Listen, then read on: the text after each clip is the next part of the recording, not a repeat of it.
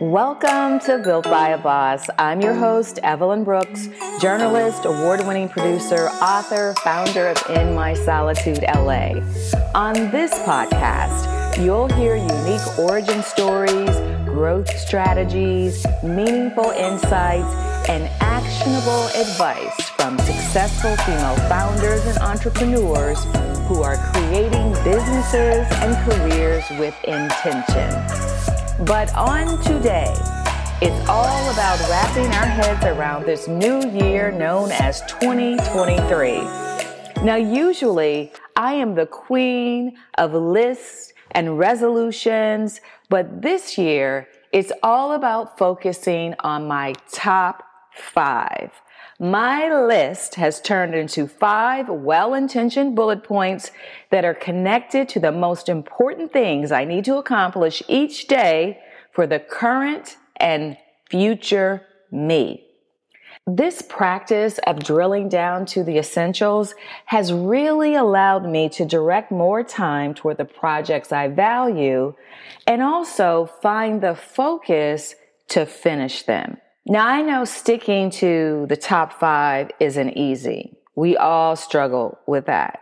And it appears that we are not alone. Did you know that a whopping 92% of people that set New Year's goals never actually achieve them? Now, this is according to research by the University of Scranton, but it has me thinking, what do the remaining 8% know that we don't know? So apparently, they're not just shortening their list of things to do, but they're also making their goals more specific and challenging, but not too hard. Sometimes we make our goals so major that we're so far away from the actual execution of it that we get discouraged. So it's truly about breaking those goals down into smaller parts. But here's the thing. Specificity is important, but mindset matters too.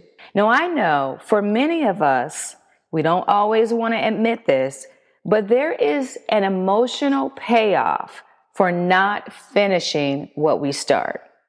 Now, listen closely.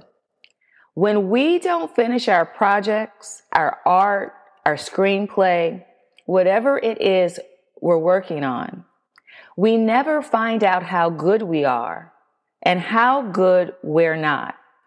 When we don't finish things, or worse yet, never start, we give ourselves permission to live in a fantasy world of who we could be, who we might be, versus who we are right now in the here and now. When we don't finish, we live in untested territory, and we risk becoming delusional by comparing ourselves to others who were brave enough to fulfill their own promise.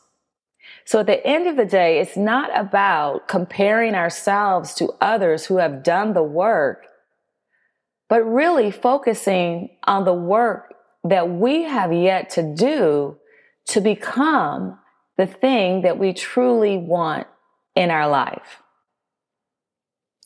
And here's the caveat.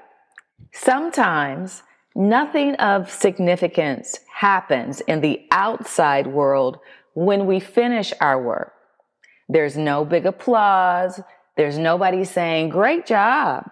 There's no award, and there's no reward other than knowing that we finished what we started and honored the commitment that we made to ourselves. We earned our own trust. And for me, that's 99.9% of the battle.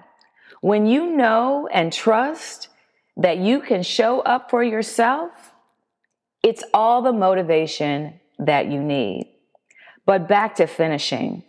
Finishing also allows us to separate the outer self from our inner self and understand that we are good enough, but that has nothing to do with the work.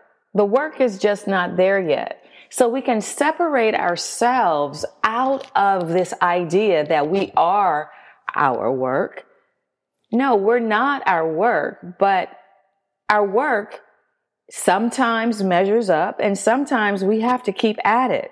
Finishing anything we care about is risky. It's a blow to the ego in most cases because the work may not be well received or it can be judged harshly. And we're like, oh my God, my world is falling apart. No, it's not. It's just that we have to do more work on the thing we're trying to do if we so decide to. We need to know when we're good at something so that we know how to position it in our life, so that we know how to position its pursuit in our life. Is it a hobby, a career, a solo pursuit that simply brings us joy? Do we need this thing to make money? It's important to know that. And if you don't finish this thing you started, you never know how to position it in your life. You need to know the expectation of this thing that you're working on. So we're not asking it to emotionally fulfill something that it will never be able to do. We need to know what do we want from it? And are we daydreaming? And if so, how is that okay? If we daydream about winning a Pulitzer Prize or an Oscar, but we've never written a word, that's not okay. Like, we have to get at it. The bottom line is that it takes courage to create and lots of hard work to finish what we're working on. And when there is no payoff in sight, we just have to believe that what we want is truly worth the effort. Because that's the only thing that matters in the end, is that we truly believe that the effort matters. And that the act of completing this one task, this one step, this one goal is going to get us one step closer to truly making our mark and fulfilling the dream that we've always wanted to see come to fruition. So there you go. 2023, we're picking our top 5, we're focusing, and we're finishing. I'm Evelyn Brooks, and you've been listening to Built by a Boss. If you're new to the show, like this episode, and found it valuable, please take a moment to leave a 5-star review and a comment. It really helps other people find us who might like the podcast. You can check us out on social. Follow us at Built by a Boss on Instagram. Visit me at inmysolitudela.com or Evelyn Brooks on Instagram. I have content on the site like yoga classes, Reiki, meditation, a blog, and beautiful products in our shop that support your mind, body, and spirit. As always, thanks for listening. I'm so grateful for you. Until next time, be kind, be brave, be better, be a boss.